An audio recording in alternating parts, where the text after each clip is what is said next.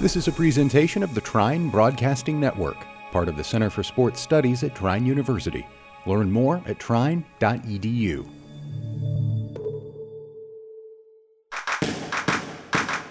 You're listening to The Assist with Drew Everhart. All right, welcome back. So, haven't done like a movie review in like a while. I think the last time I did it was the 96 draft. So, I'm excited to bring this back. We have the Legacy Lakers documentary. I was out on Hulu, been watching it over the past 10 weeks, and it's fine. It really is. I think it's pretty good. Is it the best one I've seen? No, but we're all comparing it to The Last Dance. So that's kind of tough to really nail that down. But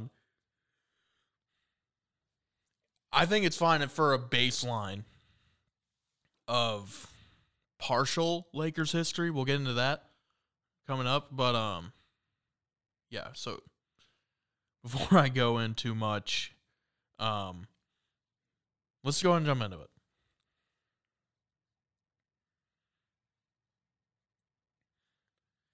And by the way, forgot to mention that if you see a new logo, that is all thanks to my good buddy, Ryan Martin. Made that for me. I didn't even have to ask him. He just did it for me. So I was like, yeah, I'll definitely throw it up. So if you see a new logo, enjoy it. I don't know how quick the application we go through will switch that, but if it'll be there eventually. So big shout out to Ryan for that. So with the documentary is so when I originally hear they're coming out of a Lakers documentary on Hulu, I'm like, okay. I'm like, awesome. So we're gonna get to hear, because I hear history of the Lakers, the story of the Lakers. So I'm thinking, cool. We get to hear stuff about the George Mikan days and how they're like most overpowering team in the NBA there for a little bit. We'll get to hear about Elgin Baylor and stuff like that. And then the move to LA, which I think is always an interesting part that hasn't gone too in depth on any documentary yet. And then it comes out the story of the LA Lakers. I'm like, that's understandable because, it's not very sexy for, to have all the George Mikan stuff in there in Minneapolis. I'm like, all right, that's fine. But, so we're getting a Lakers documentary. We're getting an LA Lakers documentary. Cool. We get to see Jerry West, Elgin Baylor, Will Chamberlain getting in there and how that whole thing is played out. Get to see the Lakers of the 70s. And none of that was in there, which is a shame because let alone if it was just on the Lakers in general, like including Minneapolis, there's a lot of stuff outside of George Mikan that is pretty impressive. The fact that the team was almost in a plane crash and, it could have killed the entire team. Something that I don't think to that point people had seen. It would happen years later with Evansville and that tragedy. But imagine hearing the stories from, and I get it, maybe not many of those guys are alive still, but basketball historians do a great telling with different things. Like if you watch Basketball Love Story, Terry Pluto has more interesting anecdotes on the ABA than most people who played in it do. He's been around. He knows the lore and everything. He knows the behind the scenes. So you could have included that. But this is more like a reality TV documentary. Like there's not that many people who on the outside who are interviewed. So yeah, we get to that. None of that happens, which I was upset with.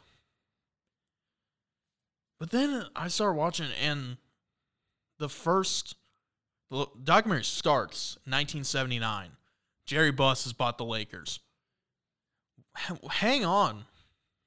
Why? Why are you starting in 79?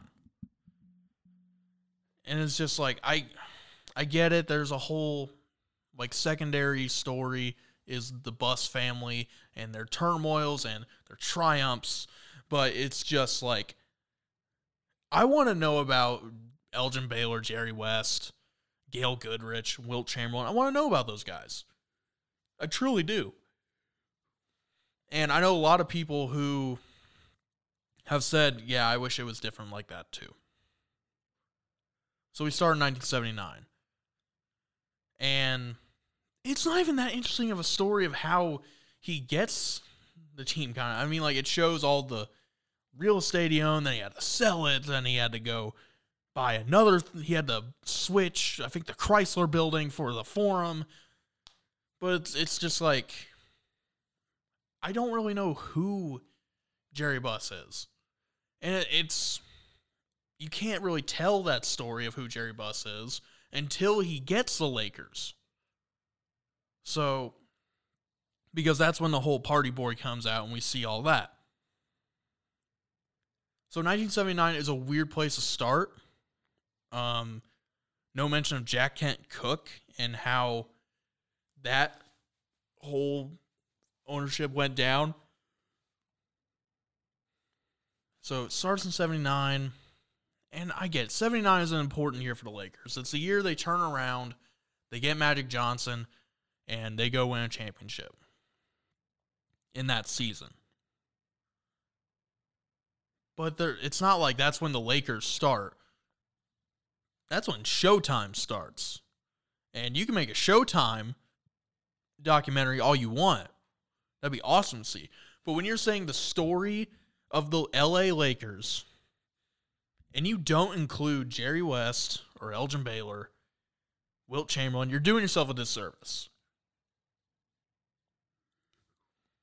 So I wasn't a fan of that. There's no mention of Spencer Haywood at all. And this takes me back to the Winning Time show on HBO. I get it. It's not the most accurate thing ever. It's HBO. They have to dramatize stuff for people to watch it. Because they want people outside of myself and basketball fans watching that kind of stuff. Basketball fans will watch it no matter what. But you need those other people to watch so you can make more of the show. And the Spencer Haywood thing is slightly... there's a couple things that are misconstrued in the series, but it was one of those things where I see why they did. They have to make it interesting. When Spencer Haywood puts a hit on in Winning Time, he puts a hit on the entire LA Lakers. No, but I can see why. They made it seem that like Kareem told him, "Hey man, we had a vote and I was the deciding vote. We just can't have you on the team anymore. You need to get better with your you need to get into rehab." So I see why he was like, okay, well the captain told me straight to my face that I have a problem that needs to be fixed after he's given me a chance. And at that point, when you're in that point of drug addiction, it doesn't matter who tells you what. At that point, you had to act. But it wasn't on the whole Lakers. It was on, I think, just Paul Westhead and maybe Jerry West and probably Jerry Buss. So, no, he didn't put a hit on the entire team, but he did put a hit. Like, people go, oh, my God, this series is so unbelievable. It's just so, like, it does not care about the history. No, it takes history and expands in order to make storylines and stuff like that. Because that's what Hollywood is. It's all storylines. So at that point of having zero Spencer Haywood talk, and how Spencer Haywood is probably, let's think, top 3 scorer of the 70s. Like, just in terms of skill, I'm not sure about the stats, but I mean, he's up there in terms of the 70s. Spencer Haywood is an incredible point of history for basketball. And he's part of the Lakers. He's on the bench. He helps that team become more cohesive. And he just doesn't get mentioned. And the fact that, he puts a hit on the head coach. That's interesting to me. Like, that's something that a lot of people, I don't think, know all too well. It came to light in the Winning Time documentary, but people think that show is just lying. Storylines. That's all it is. Those were really the only problems I had with the Showtime era. Everything else was fine. Seeing the turmoil between the buses, I think at that point is a good time to do that. Like, you're planting the seed. Like, Jeannie didn't get the first sports team. Blah, blah, blah. And all that. And, like, that's where you see Jim become a scout. And, yeah. But really, the next parts, and a lot of my parts are in the 2000s where I have problems. So, they go into around 2004. Yeah, 04. And it's the Kobe Bryant sexual assault trial. He's flying back and forth to Colorado because that's where it happened. And, or was it Utah? Either way, he's flying back in and out of California all the time to go to court. And the documentary just doesn't really mention it. They show, like, the cover of Sports Illustrated. They show, like, which, I mean, it had his headshot on it anyway, his mugshot. But, yeah, they're like, it just seemed like it wasn't distracting for that team. That had to have been pretty distracting. That was when the Kobe Shaq thing started to, like, crumble at that point. And, yeah, it just kind of wash over it. And there's a lot of that in this documentary. And the thing is that, like, I get it, you're covering 40 years. That's quite a long time, especially when you have to hit so many highlights. You can't just skip over, 5 seasons at a time because you're winning championships, like, almost every 5 years, basically. Like, in a 5-year window, you're winning 1 to 2 championships. So I understand it's like you have to gloss over some things, but there was just some stuff where it's like, I didn't need to know that. And we'll get into more of that later. But I want to hear about the stuff that, like, my next point is just there's no talk of the Western Conference Finals matchup against the Kings, where I know it's like conspiracy theory, but I mean, you go back and look at the tape, the refs were terrible in that series. And it's one of those things where people are like, hey, this is kind of a big deal, and it's like people need to say, oh, the NBA should be held accountable for this. This is ridiculous. And I don't know. I wasn't there. I would have loved to hear more insight on it. I want to hear from Vlade about that. They interviewed Vlade. It's not like they couldn't get Vlade. Vlade Divac was in it because he was a Laker at one point. Go out and interview, like, Chris Webber or someone. Anyone. You had Vlade. That's the thing I can't get over. You had him. They just didn't ask him. So it comes to a point now where Phil Jackson says that Kobe was not uncoachable. He's like, Kobe was never uncoachable. No one is uncoachable. Didn't Phil write a book straight up saying, I cannot deal with Kobe. He will not listen to me. He is uncoachable. Like, wasn't that the last season, I think it was called? Isn't that the main thing of the book? Kobe's not uncoachable? I gotta be honest. Do you think that if Kobe's alive, Phil Jackson says that? Phil would probably say, oh yeah, he was completely uncoachable, and then, like, laugh about it because it would be so funny to them if he was alive. I understand it, like, it's bad to talk down on the deceased. I understand that. But there's a lot of stuff with Kobe where it was just glossed over. Sexual assault, him not being coachable, because he was. I mean, he was king of the world at that point. He was the best player in basketball, which I think a lot of people forget. But Phil, after he dies, just says, oh yeah, Kobe was coachable. Yeah, maybe at times, but not when it most mattered. And then later on, they don't mention the game against the Suns where Kobe refused to shoot. Coach is telling him to pass. He passed the whole time, saying, you're not going to let me shoot, we're going to lose. What is so coachable about that? Like, I mean, I guess they did tell him to pass, but he's doing it out of spite.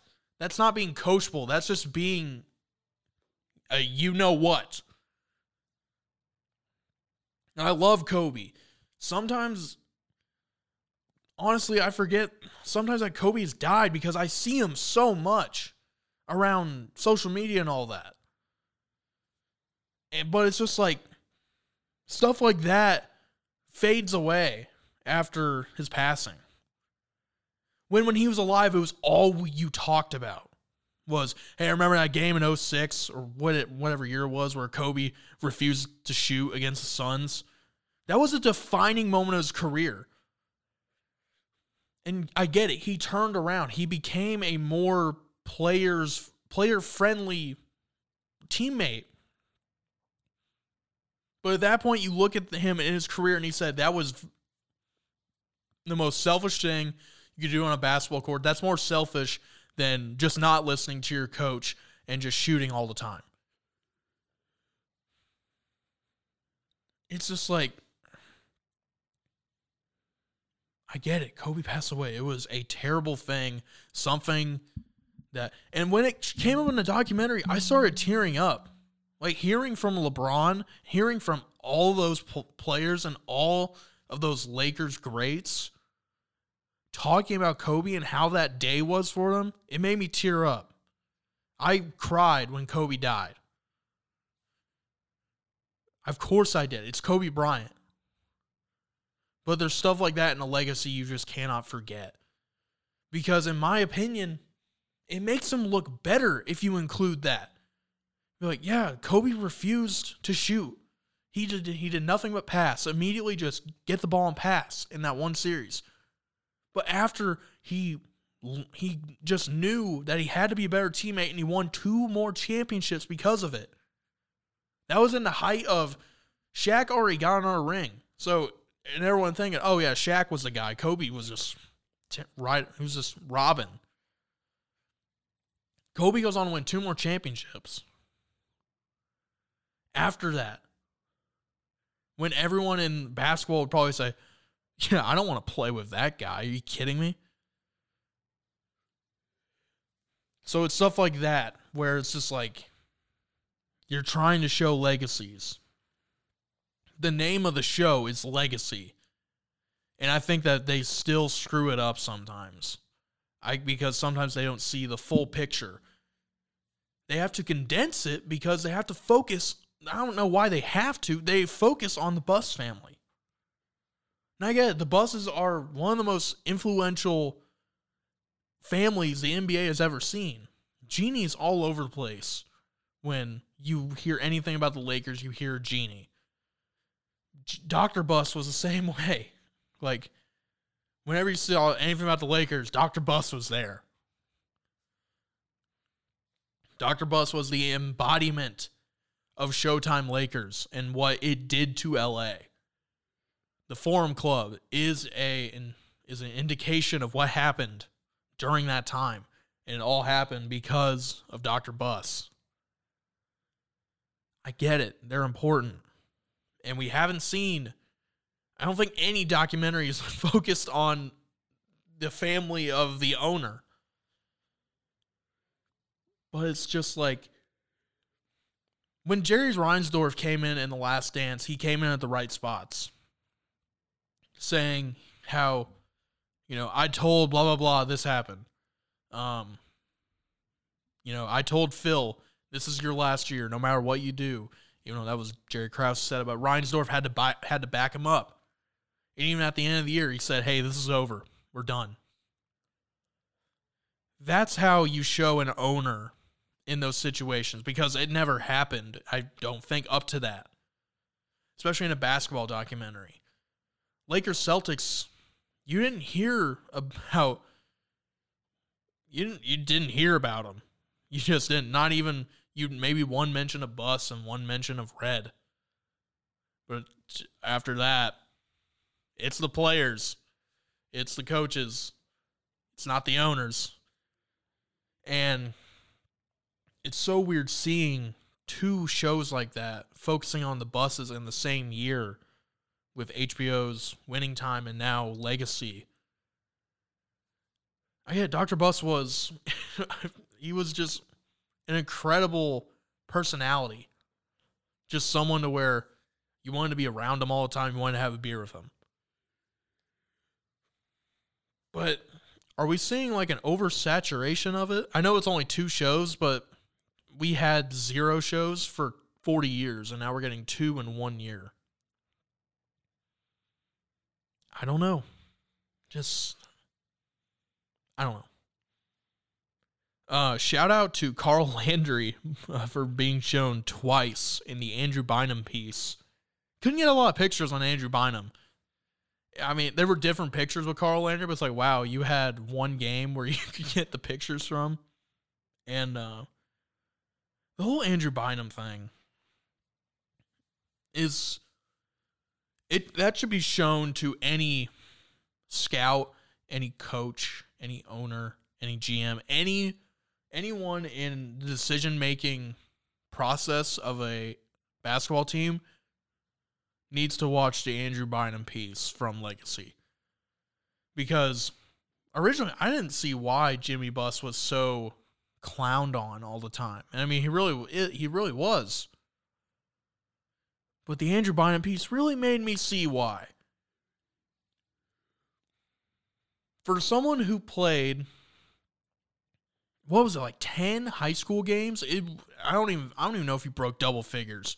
He played 10 high school games, got injured, played in the McDonald's All-American game, played fairly well, and you're thinking, oh yeah, he's probably slotted second round.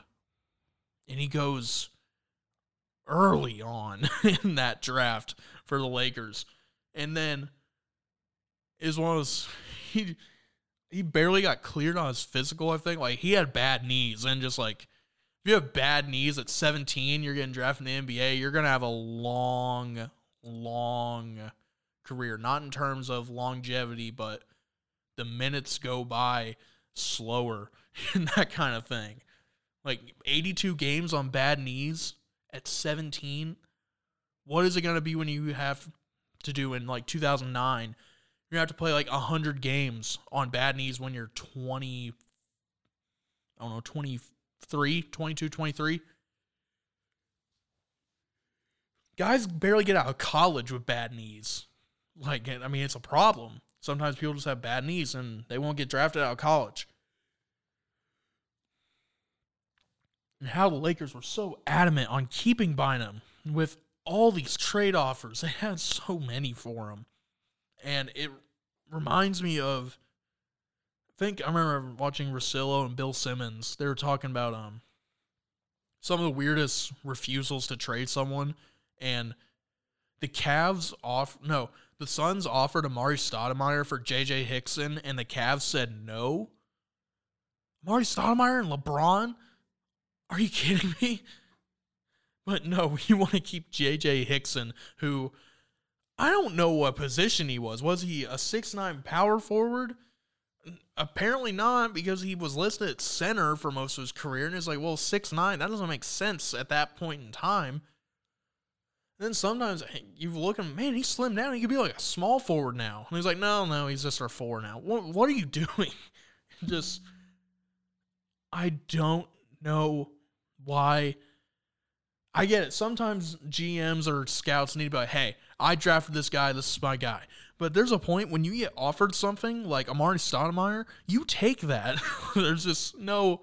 Yeah, so now I see why Joey Buss.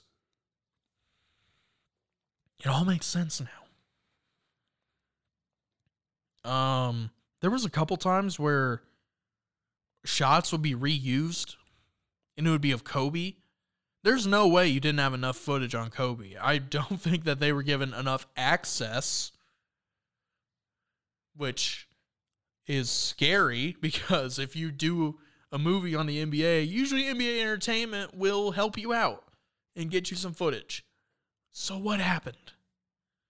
Why are we reusing footage of Kobe? And it wasn't even like the stuff he did in game. It was like practice footage. It was like, it would be him shooting a free throw.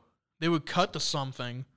Be like, and then they would go back to Kobe. It was him shooting the same free throw. Like, you can't make that up. Like, why reusing a free throw in practice? I don't even think they were talking about Kobe. They were talking about, I think, like, Phil and Kobe's relationship, maybe. So that kind of worked. But if you're showing that, why not show him and Phil together, which they had plenty of footage of? Phil with the cane? What was that about? I didn't know that was a thing. Yeah. With that was interesting. And I'm not saying that this documentary is terrible. It's not the worst thing I've ever seen. But it's just like, you have to care a little bit. And I get it. They probably had a deadline to like, hey, we need the last episode to come out a week before the NBA starts. Okay. But why not have them fine-tune it and then maybe have stuff come out around Christmas? Or wait until next year. Is that so hard to do? Because I get the contract. It's probably a contract with Hulu saying, hey, we need these episodes here. But even on The Last Dance, when episode 1 aired, they were still editing, I think, episode 7. So, like, you can work on it throughout.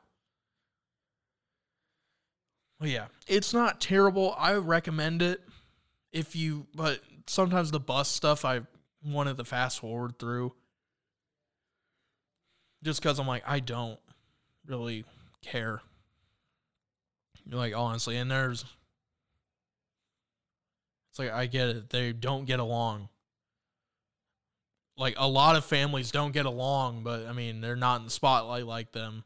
But, I mean, it's just stuff that happens. People disagree. People have fights. You know, it happens. And then I had one other thing. So at the end of the documentary, they start showing all the statues outside Staples Center. And the first one they show is the Elgin Baylor statue. And I go, huh. Weird, since you didn't mention him. Many people, if they just watch this documentary, they don't know who that is. They're like, is that James Worthy? No, because that's a different number. But I don't understand how you don't mention Elgin, who, I swear, probably the first player to play above the rim in a way that he did. Like, he's one of those guys where you look at a linear path where it goes from him to probably David Thompson to Michael Jordan to Kobe to probably LeBron. One of those guys where he started a line of great players, of great athletic players that lead into one another. And the only time they interviewed Jerry West a ton, like a lot. And I think they mentioned one of their finals. I think they mentioned the 72 team like once. You have Jerry West interviewing him, and you don't ask him about his playing time. You're just like, so what was your thought behind, tell us your story about Kobe Bryant's workout. Oh, it was the best workout I've ever seen. I've heard that a million times. Like, that's telling me nothing new if you're a diehard basketball fan. Even if you're a medium, like, basketball fan, you've heard Jerry West say, oh, Kobe's workout was the best I've ever seen. Yeah, as soon as I saw that, I knew we were gonna draft him. It's like, if he falls to us. It's like, yeah, I've heard that. Can we do something else? I don't know, maybe ask him about his playing career or him being, I don't know. Just another thing where I said this a couple weeks ago, people like don't talk about Jerry West as one of the greater players, but he's the logo of the league. Like, that entity that as a documentary maker, I'm assuming you had to get permission to use like logos and stuff like that, be able to have games being shown. And yeah, at the top right corner is Jerry West in that logo. And it's like, yeah, I'll just sign it, blah, blah, blah, whatever. And I don't know, just one of those things where if you're going to tell me it's a story of the LA Lakers, do the story of the LA Lakers. If you could have named this Legacy, the Lakers in the bus era, fine. I would still watch it. But the story of the LA Lakers, not them struggling to get people in seats when they come into town because everyone's going to watch the Dodgers or anyone else. Not, them winning championships. Not them bringing in one of the most dominant centers ever. And no, I'm not talking about Shaq. I'm talking about Wilt. I'm also talking about Kareem. They barely talked about how they got Kareem. And then talk about it's just one of those things that if you tell me you're going to do the story of something, you better tell me the story of it. You told me a partial history of the Lakers in the Bus era. But you also told me the history of the Bus family turmoils, in which if you're on the court, doesn't matter. Just doesn't. Like, it mattered when, people are in decision-making of players. But outside of that, the feuds don't matter.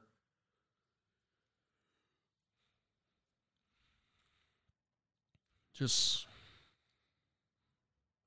if you want to see the story of the LA Lakers, you're going to have to wait for an entire story. Maybe go check out NBA Entertainment. I know they probably have older DVDs. I know DVDs are kind of outdated now, but I still get them because it's all I can get for them. I don't know why they can't do this. If I have NBA League Pass, why can't that count as like a streaming service where I can look at all the old NBA Entertainment stuff? Because there's a lot of good stuff. Like, they do documentaries going through like each champion. They come out with DVDs every year like, oh, here's a story of this year's championship team. They do that every year. I have DVDs of just old games. Like, I have the entire, I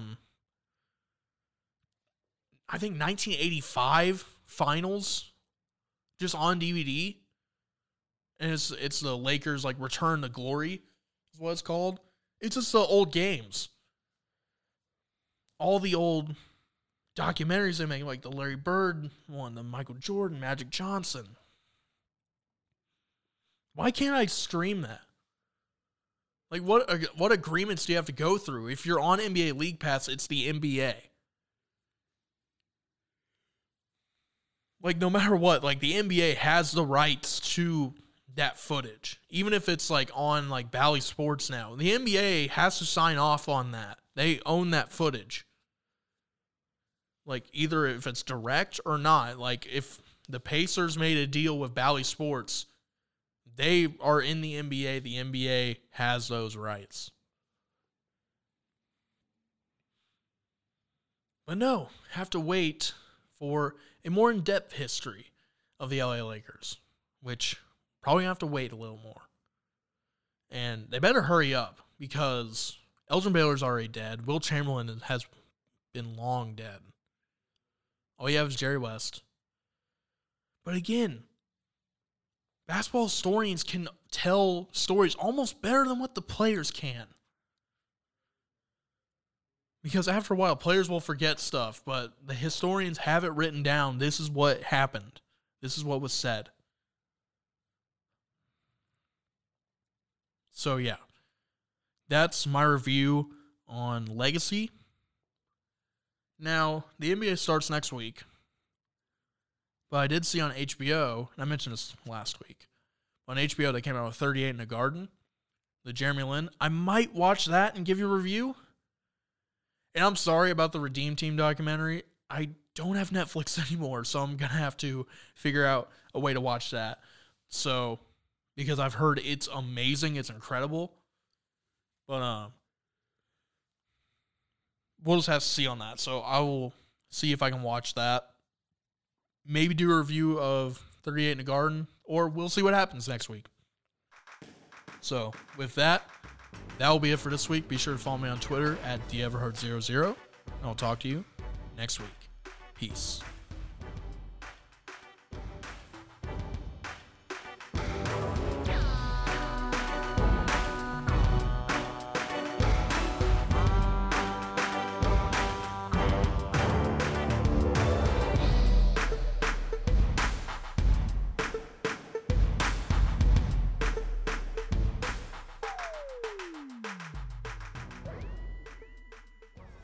Thanks for listening to this presentation of the Trine Broadcasting Network, part of the Center for Sports Studies at Trine University.